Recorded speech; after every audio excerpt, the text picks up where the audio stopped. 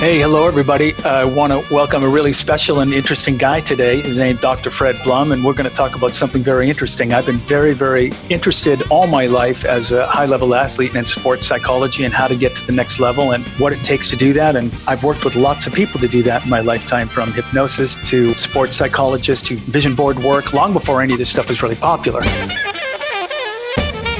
So I met this guy, he's a very interesting guy, again, Dr. Fred Blum, at a get-together one day, and we just got to talking, and next thing I know, he was using some of his own, and I think relatively unique techniques with elite-level athletes himself. So I wanted to get him on the show here, talk to him about what he does and why it's different from the more traditional approaches, and see where this takes us, see what this is all about. Before I go any further here, Doctor, I want to welcome you, and thanks for joining the show. Thanks, Greg. It's great to be here. Hey, it's my pleasure, and I think everyone's going to love it. So here's the backdrop, folks. I met the good doctor. We just found we had a great deal in common, and one of those things was high-level athletic performance. Used to working in this space with sports psychologists, but the doctor here had a sort of new and different approach. Here's the basic takeaway. What if you could perform at the highest levels, or at any level, whatever level you perform at, in the same feeling of joy you get when you've won the gold medal at the Olympics, when you've won the gold medal at NC2As, when you've won the ultra race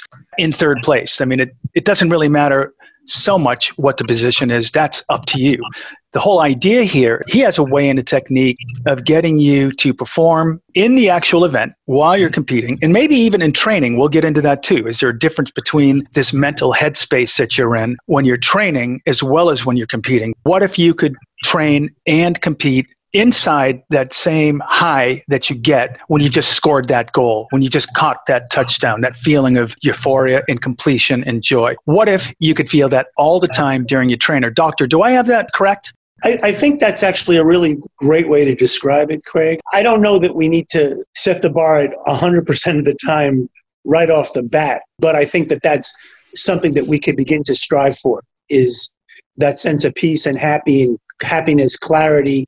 You use euphoria as a state of being, not the high excitement celebration all the time, but the state of peace and clarity. Those are the terms I like to use. Fascinating. I think this is a fascinating idea because as a former high-level athlete, my whole MO, and the doctor and I have talked about this in the past already, so we sort of know where we're going with this, but my whole MO is that you cannot know that joy because every goal you score, every touchdown you catch, every medal you win, everything you do is going toward that moment. You can't have that moment until you achieve that moment. So I'm fascinated at how you backward integrate and take that moment when you have that achievement, can then find a way to integrate that backward so that you always have it. Doctor, walk me through it. Well, one of the things I want to acknowledge right away, although I've been an athlete my whole life, mainly as a martial artist. I wasn't super high level competitive. It was just something that I've trained and honestly trained very hard for many, many years now, better part of 40 years. So I understand hard training, although not at the elite world-class level that, you, Craig, and a lot of the people probably listening to this podcast are familiar with. And so I want to acknowledge that because in speaking to you multiple times over the past few months, I want to, really acknowledge that I realize that sometimes when we are when the goal of winning, whatever the event may be, is so, so important to us, the basic distinction that I'm looking to create here as we go on is narrow focus versus open focus. When we're in that goal-directed activity, our focus is narrow. We're really directing our intention towards one thing. At other points in life, when that goal is not the thing, we can then open our focus. What I'm talking about here essentially, listen, you guys know the term. It's in the research. It's all over the place, called flow states, essentially. How can we be in that state of flow, of almost effortlessness, where we're either moving towards a goal in that narrow focus state and still remain in that flow state? We've achieved the goal. Like when you talk about that euphoria, after you've achieved whatever the goal is, you've placed high, you've scored the goal in hockey or whatever it is. To me, I have a mentor that described that very well, at least to my understanding. He says the moment when, for example, the hockey player scores a goal, what they're experiencing in that moment is a moment of not seeking. Up until that moment, it's been seeking, seeking, seeking, trying to get something, trying to achieve or accomplish something. And then the moment that the goal has been achieved, the interesting paradox here is that it looks like the celebration, the euphoria, is about the achievement of the goal. Now, from the perspective of what I call the ego, and we can talk a lot about what I mean by the ego versus what I would call the true self or true nature. From the perspective of the ego, the celebration is about the goal being achieved. But there's another perspective that I want to introduce here, which is the perspective of true nature, where for that moment after the goal has been achieved, for a moment we've stopped seeking. And the ego, the very nature of the ego, is to seek. So it's very important that we understand this. From the perspective of your ego, you will always be seeking something outside of yourself to achieve what will look like happiness or fulfillment or peace, even just to feel okay or worthwhile. This is what people do all day long in the world, is they seek to achieve something outside of themselves in order to feel okay in here. It sounds what you've described to me, and you're the expert here, but it sounds to me like what you've described is a philosophy for everyday life. Now, this is nuanced, and this is a much deeper discussion than we could possibly get into today. But just staying on the surface here, it sounds like what you've described is a sort of a daily philosophy. How do I seek something outside of myself? How do I feel better? How do I get over there when I want to get away from here? In sports, though, it's just an A-B relationship. That's it. Right. There is none of that in sports. There's just, you're contained when it's sports. So taking hockey as an example, because I grew up playing that in New England, and I think it's a great example that you give citing hockey, because that's a sport where even as a kid, when I saw these men, these tough, strong men who beat each other up on the ice, having these huge euphoric moments after they'd score a goal, the whole team would surround the guy and hug him. I never saw affection like that in sports as a young kid. I can still look back at that and think, when I first saw it for the first time, wow, I almost don't even understand this time of love and affection and euphoria, 5 men hugging each other on the ice after a goal. I mean, is it that exciting? Well, it turns out it is, because the work is so hard. That's the A-B thing I'm talking about. So the A is all of the work, very linear. Work, euphoria. Work, euphoria. So that euphoria then naturally wears down back to A. It's a cycle of A-B. So inside of sports, I don't see any way around that.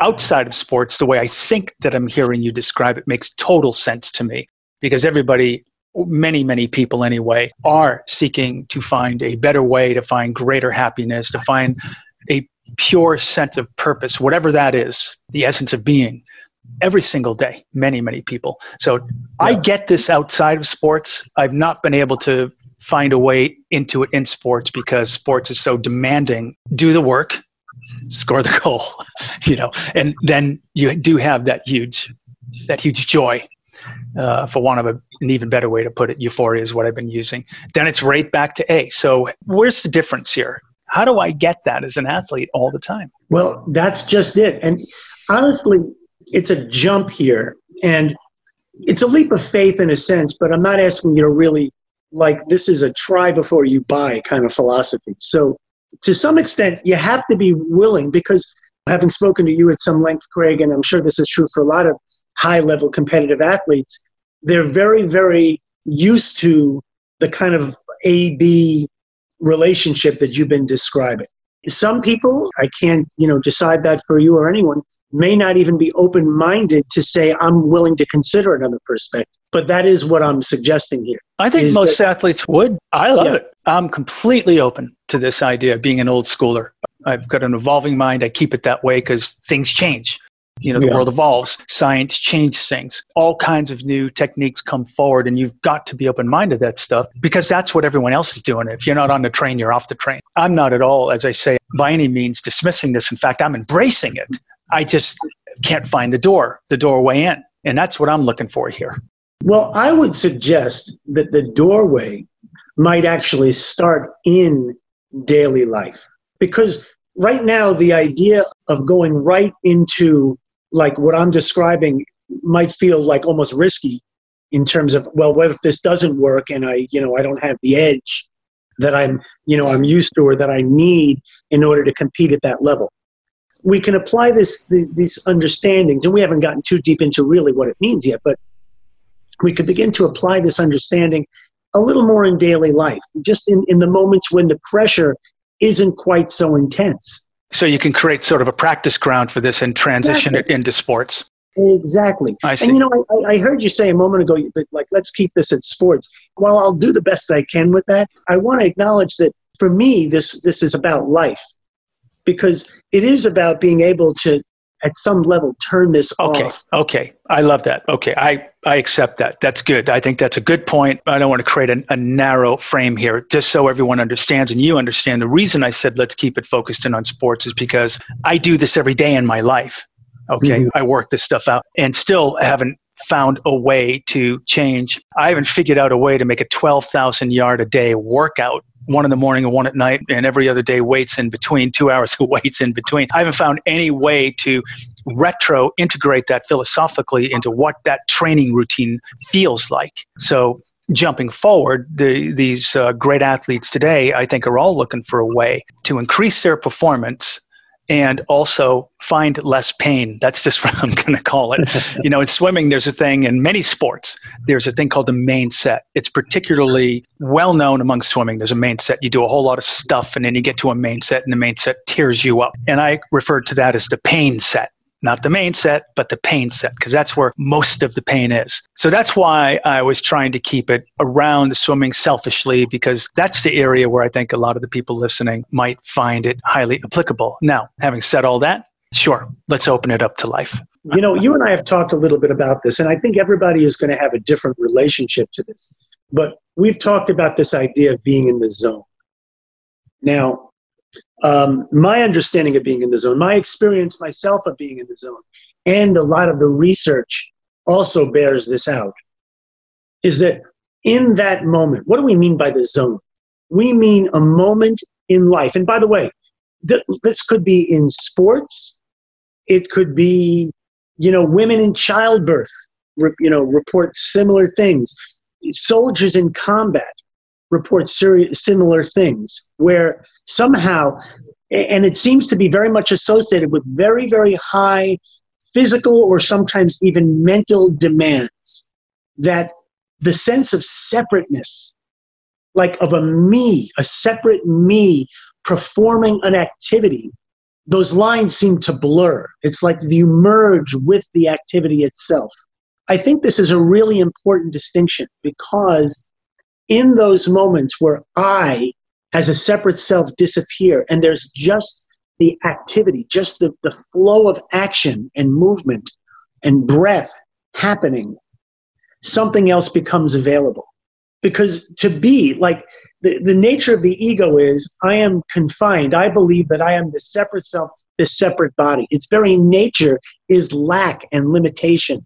And so in those moments where we somehow transcend that, the common word, if you look in the literature, if you talk to people that they've had this experience, the very common way that they describe it is freedom. And that's the word that becomes most relevant to me. So even in that moment when you call the pain set, can we still experience freedom? I've been practicing martial arts for many, many years, and there's a particular master. He's a Russian master, interestingly enough. His name is Mikhail Rubikio. I forget. It's hard to say his name. But he said something that I've been in pursuit of this for a long time now, and I won't say I've mastered it, but it's a fascinating idea.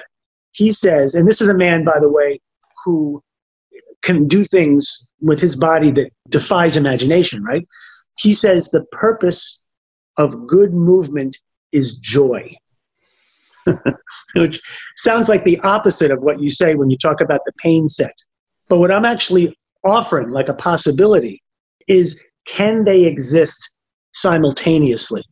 Can we somehow go through the pain to transcend into a different state? Then that philosophy then becomes available in life, where it's not always so painful.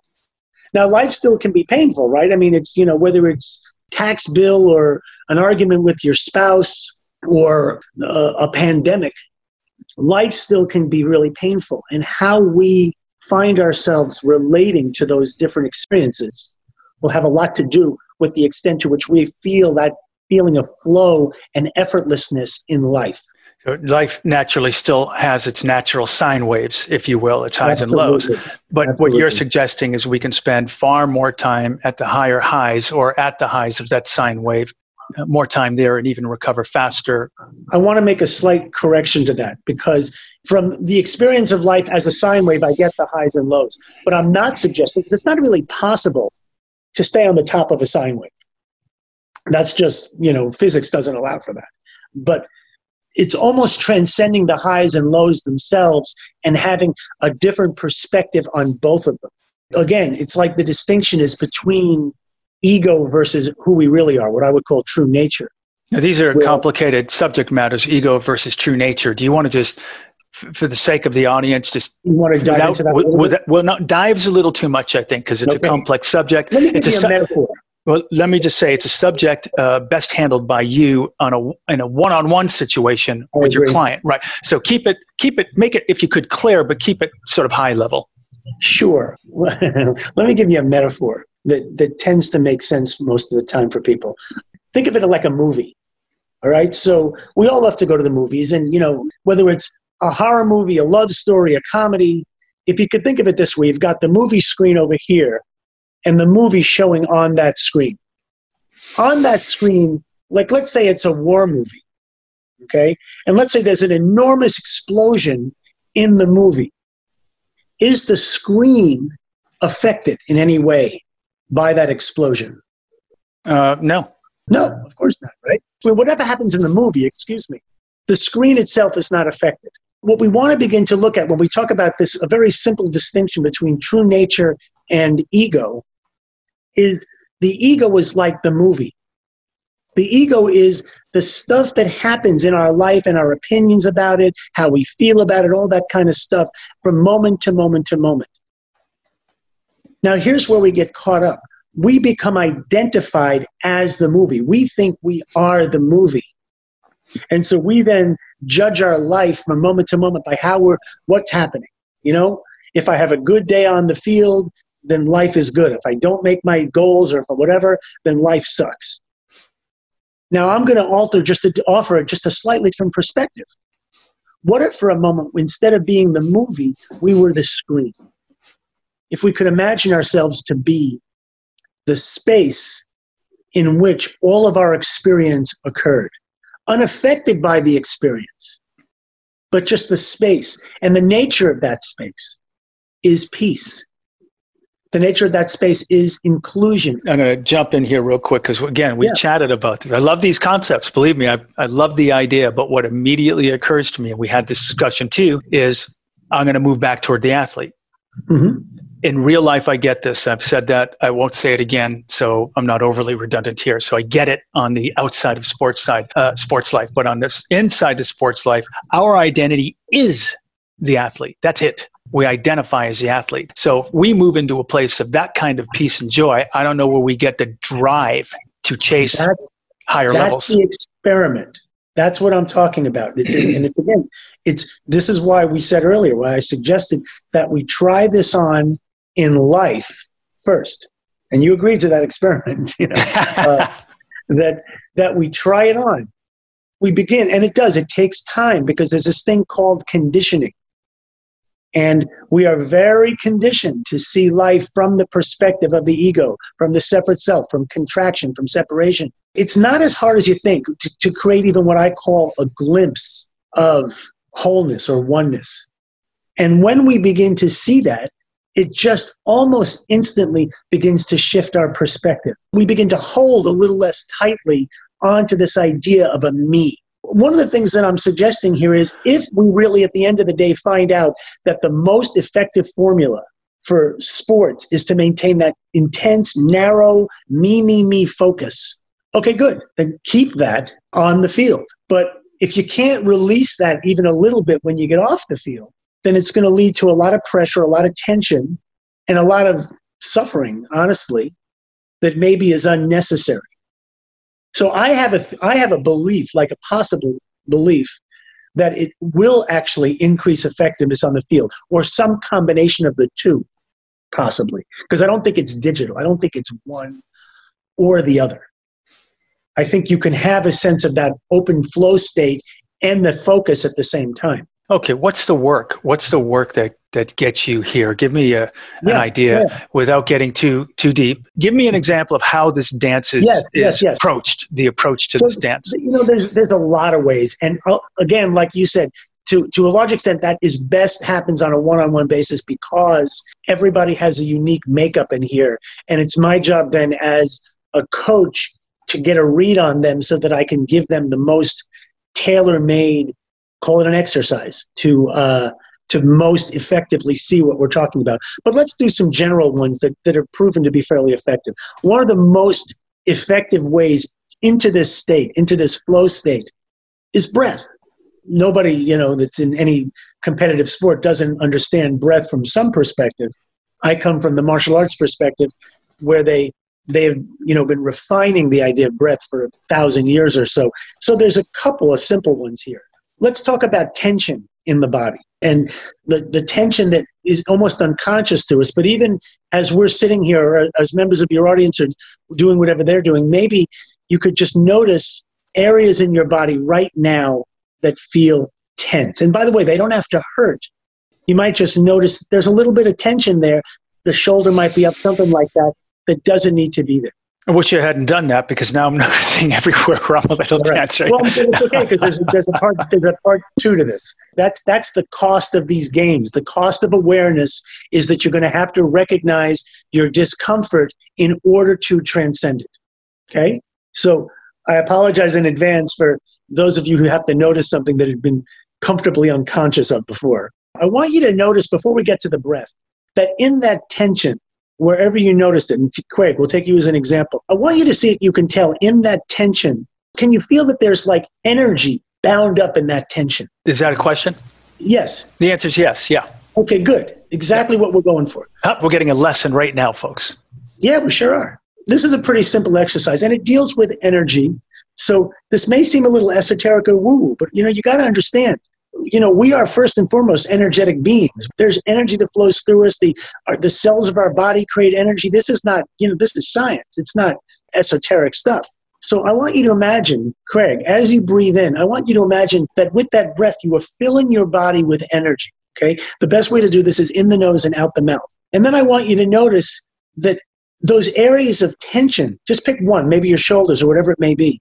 When you breathe in, fill your body with energy, that those areas of tension may feel somehow resistant to that energy. Like they don't quite fill like the rest of you does. Can you get that sense? I generally don't have, I've done so much of this work that when I fall into this work, like we're imagining right now, I tend to go pretty well with it. I tend to gel pretty well with it. So the release comes, the energy comes in, and I can get into the right space that we're talking about. But continue talking about it. Let's just keep going. So what you want to imagine is that you're breathing in, and you feel that energy fill your system. And one way to do it is even before you look for the tension, you notice that when you breathe in like that there's certain areas that the energy just doesn't feel like it can penetrate as effectively.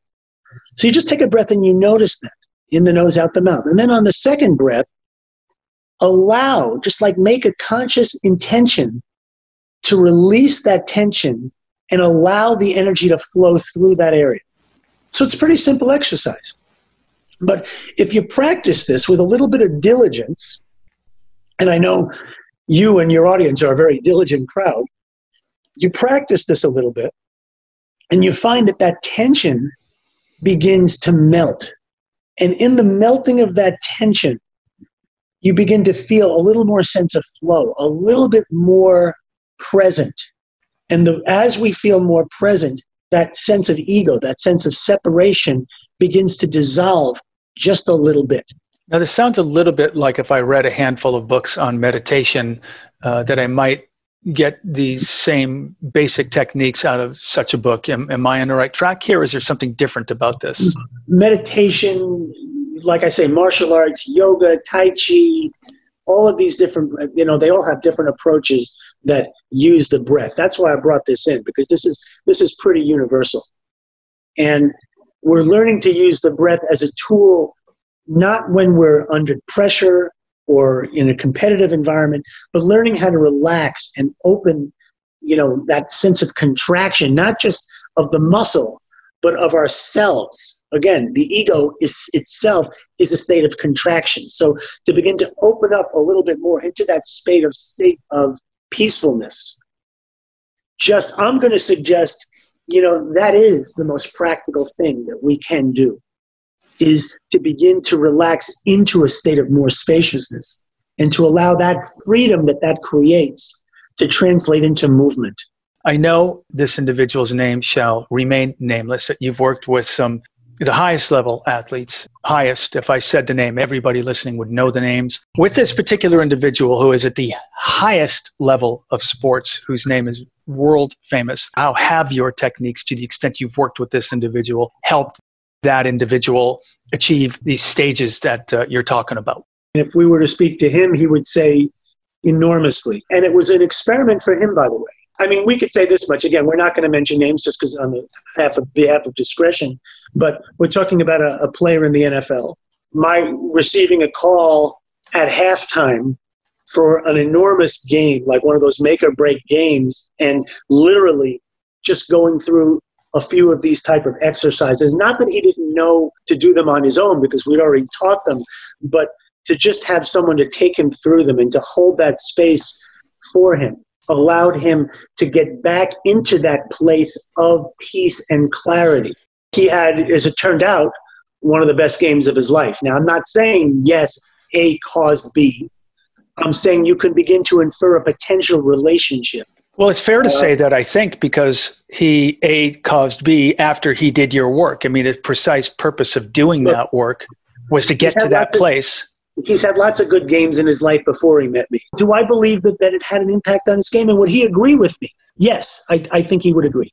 What we did on that moment on the sidelines of the field at halftime, there were two things, right? One of them was an exercise or two similar to what we just did. The breath is very, very powerful when used effectively to calm both the body and the mind, because there's no real separation between the body and mind. That's purely artificial. We use the techniques of breath and things like that frequently.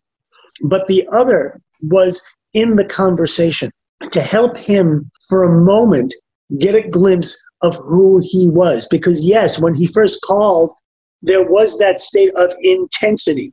Now, this is an interesting distinction. It's only because we've been working together long enough at that point that he had the distinction between the tension of that very narrow, goal-directed, ego-based focus and the other possibility that I'm offering here, which we can call, again, true self, true nature, consciousness, flow, the zone, all the same thing to me. And he was literally saying to me, I got to get back in the zone. All right. He was feeling the pressure and he didn't want that. And by the way, okay, to go back to what's the difference between before and after we started working together, all of the work, like all of his accomplishments to that point had been from the place of pressure, had been from driving himself harder than anybody else, had been the guy that stayed on the field, running sprints after everybody else went home. So there's no substitute for hard work. But at the same time, he felt like it was inside, it was killing him. He had lost his joy for the game. He had lost his joy for life to some large extent. And when he found that joy again, not only did it create a more effective player on the field, and by the way, not only did it create him being more effective on the field, but he had a little bit of a reputation of being a bad guy, difficult with the media, causing trouble, stuff like that. And even that stuff started to evolve, and when it became obvious to many people. Again, I'll say it, and this is an experiment for people who don't, who only know one way. This is an experiment, but I'm going to say it succinctly. There is nothing more practical than knowing who you are and to operate from that space. Okay, when you can begin to play from the zone, it's like suddenly you don't even realize that the parking brake has been on the whole time. So athletes tend to know who they are. They know who they are. It's, again, a very one-dimensional thing when you're an athlete, whether you're catching a ball, scoring goals, swimming down the pool, or what. It sounds like what you're suggesting can create a more multi-dimensional, emotion-filled, aware athlete and state of mind than they have previously known. Am I on the right path here? Let me answer it this way. When you said a moment ago, athletes already know who they are. We're talking As about it. athletes. So when I say who you are, I want you to think of those words as capitalized, okay? Like who you really are. Athlete is a role that we play. Now, it may be at some points in our life a central role, a pivotal role in our identity as an ego, as a role that we play.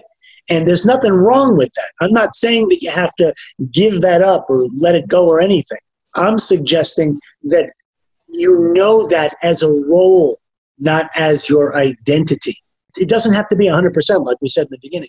Even glimpses of this expansion into the true nature, the true self, gives you access to a level of freedom, peace, clarity that you can bring back into that role.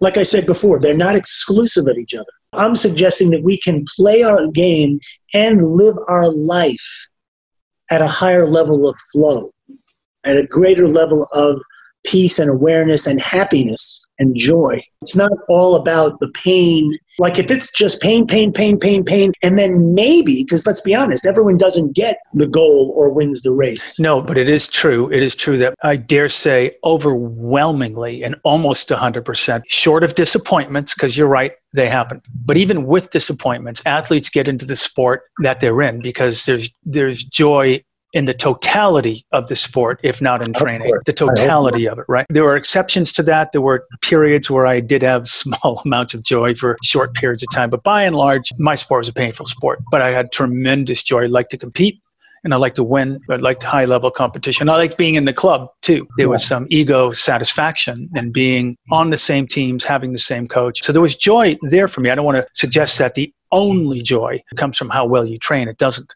But so much of the time is spent in training that it tends to dominate how you talk about a sport, not necessarily feel. So you mentioned that we can practice in life, which I think is a great testing ground for this, and a hard testing ground. In fact, because life is so much more dimensional than I think being an athlete may be a harder training ground. The nice thing about sports and training, especially in that regard, is you are limiting your variables to a large extent. When you're in the pool, I'll give you a silly example, right? But when you're in the pool swimming or practicing whatever sport, you're not arguing with your wife, right? Or you're not dealing with the day-to-day crap that people have to deal with. So you get to give all your attention to one thing for a little while. And so I'm sure for many of us, and myself included when I'm, training, that's an escape. It's a chance to not have to deal with life and all the crazy stuff that happens.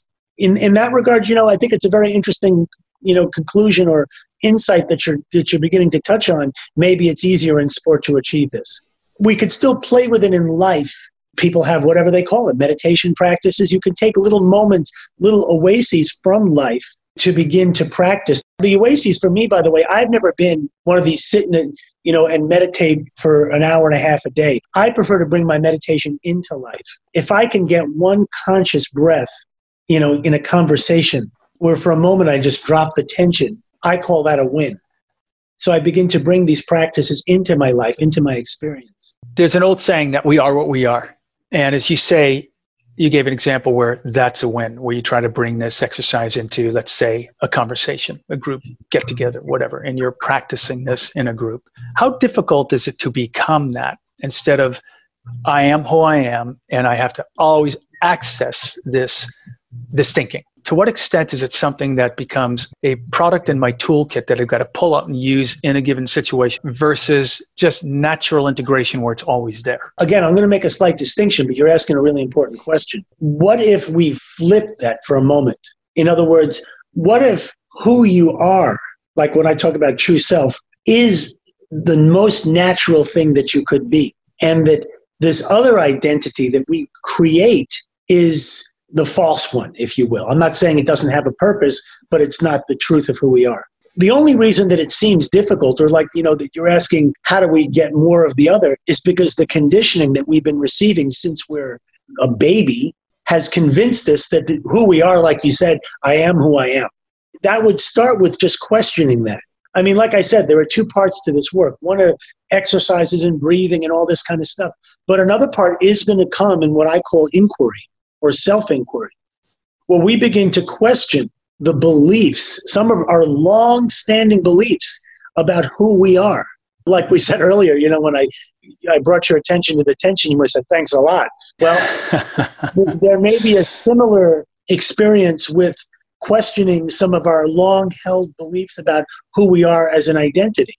It's dangerous for some people to question those because they think that their whole mode of performance or whatever it is, achievement, is tied to this self-image that they may have. Listen, I'm not here to rip that self-image like from your clawing fingers. You know what I mean? This is a conversation for people who are ready for it.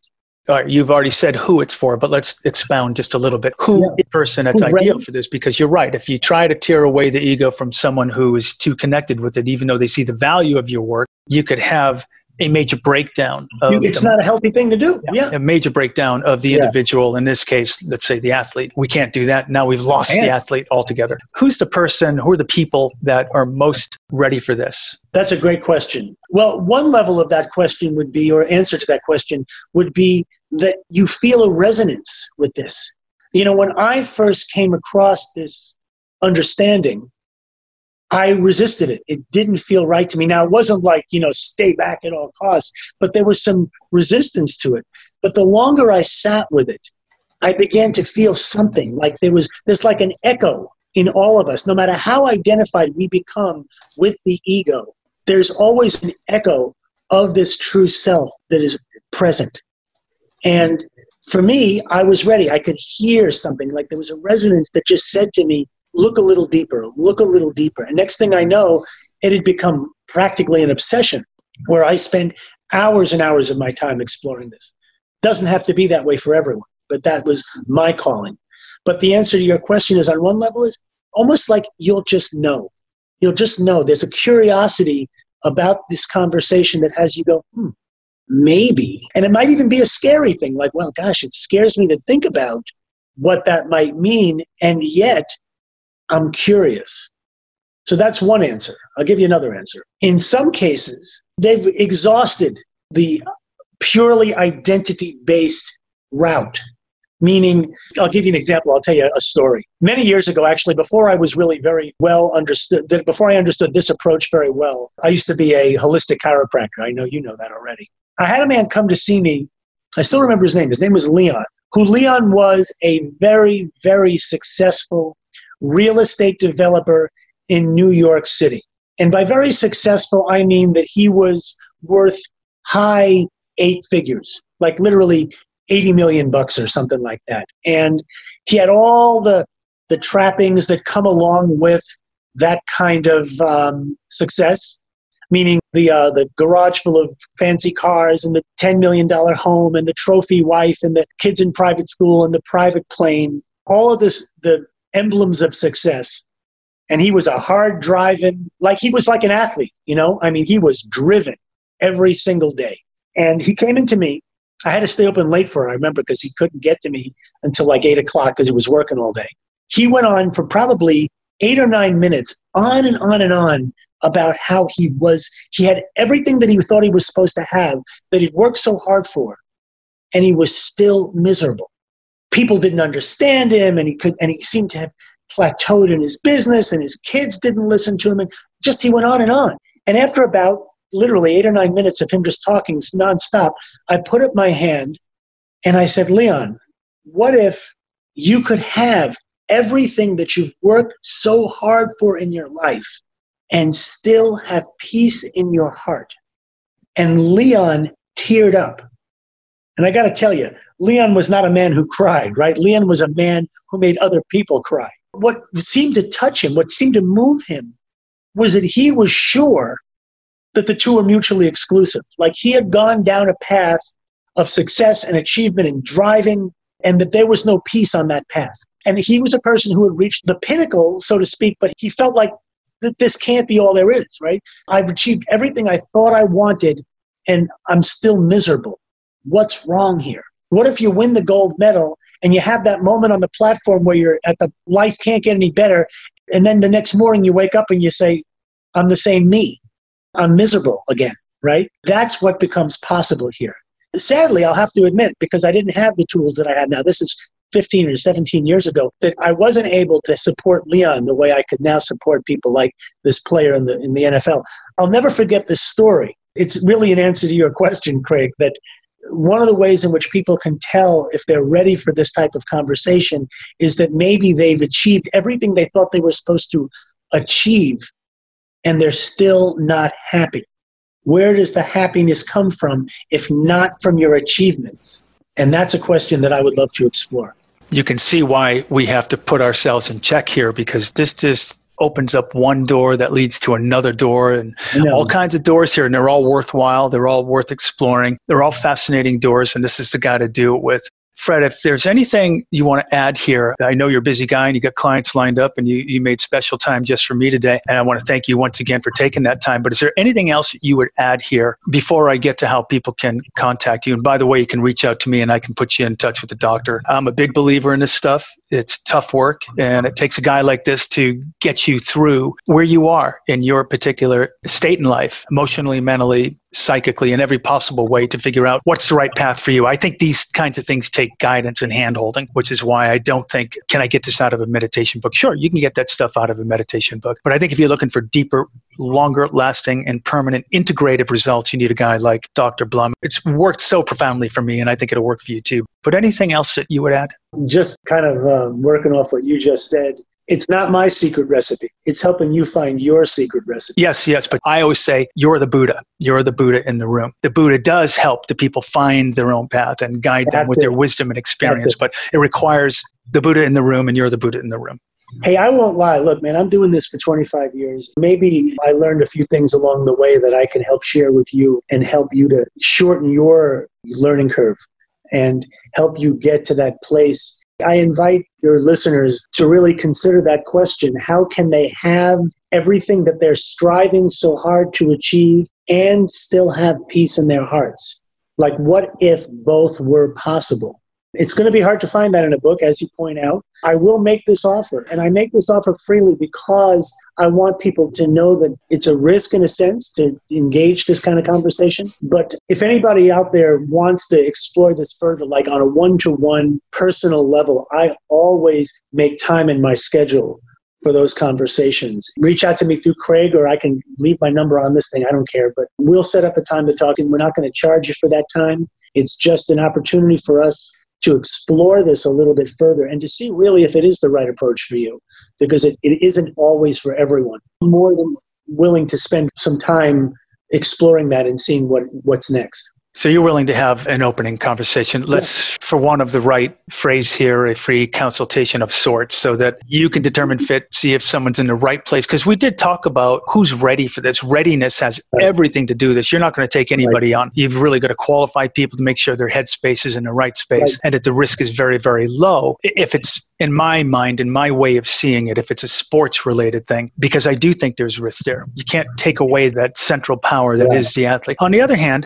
I think the risk is extraordinarily low and completely worth diving into if it's just about navigating life and figuring out where your happiness is, where your center is, where your joy is. There are a great many philosophers that talk about this joy and living within this joy. So this is not a new concept, but we've got a guy here that can bring both age-old philosophical concepts forward here with new integrative approaches to achieve these levels of joy. Doctor, it's been a total joy talking. We always love talking with you. Our conversations are so stupid that during this time we're locked indoors, we found bus benches to go sit down and talk for hours because restaurants were closed. So we always have a good time. I recommend the doctor. And Doctor, what's your email address so that if people want to reach out to you, they can? And I'll also put these links in the post here below. Sure. Listen, the easiest way, reach out via email, I suppose, is Dr. Fred, DRFRED, at Energy Rich Living, all one word, energyrichliving.net. Dr. Fred at energyrichliving.net. Yeah, and doctor, I think I said it is DR, not spelled out, DRFRED. Yeah, good enough. Doctor, thanks so much for taking the time. I really appreciate it. Hope you had a good time. I did. And we're going to have a follow-up on this thing because I'm going to have a few people that are going to reach out to me and ask some questions. And we may just have to have a follow-up and answer some complex questions. Are you good with that? I'm good with that. I mean, even in real time, if people want to ask the questions, if that's an option, that's where this really gets interesting, is when people begin to apply it in their own situation, as opposed to the, kind of a theoretical idea. That's a very interesting idea. Maybe we'll figure out how to set up a webinar where you can talk about this and take questions. Let's see how that works. Yeah. All right, brother. Okay. Listen, it's been a joy. I appreciate it. God bless you. We'll talk to you soon. All right, man. Thank you. You've been listening to the Who Are You podcast, brought to you by Biotropic Labs, sports performance supplements for people who move. Join us next time for another edition of the Who Are You podcast.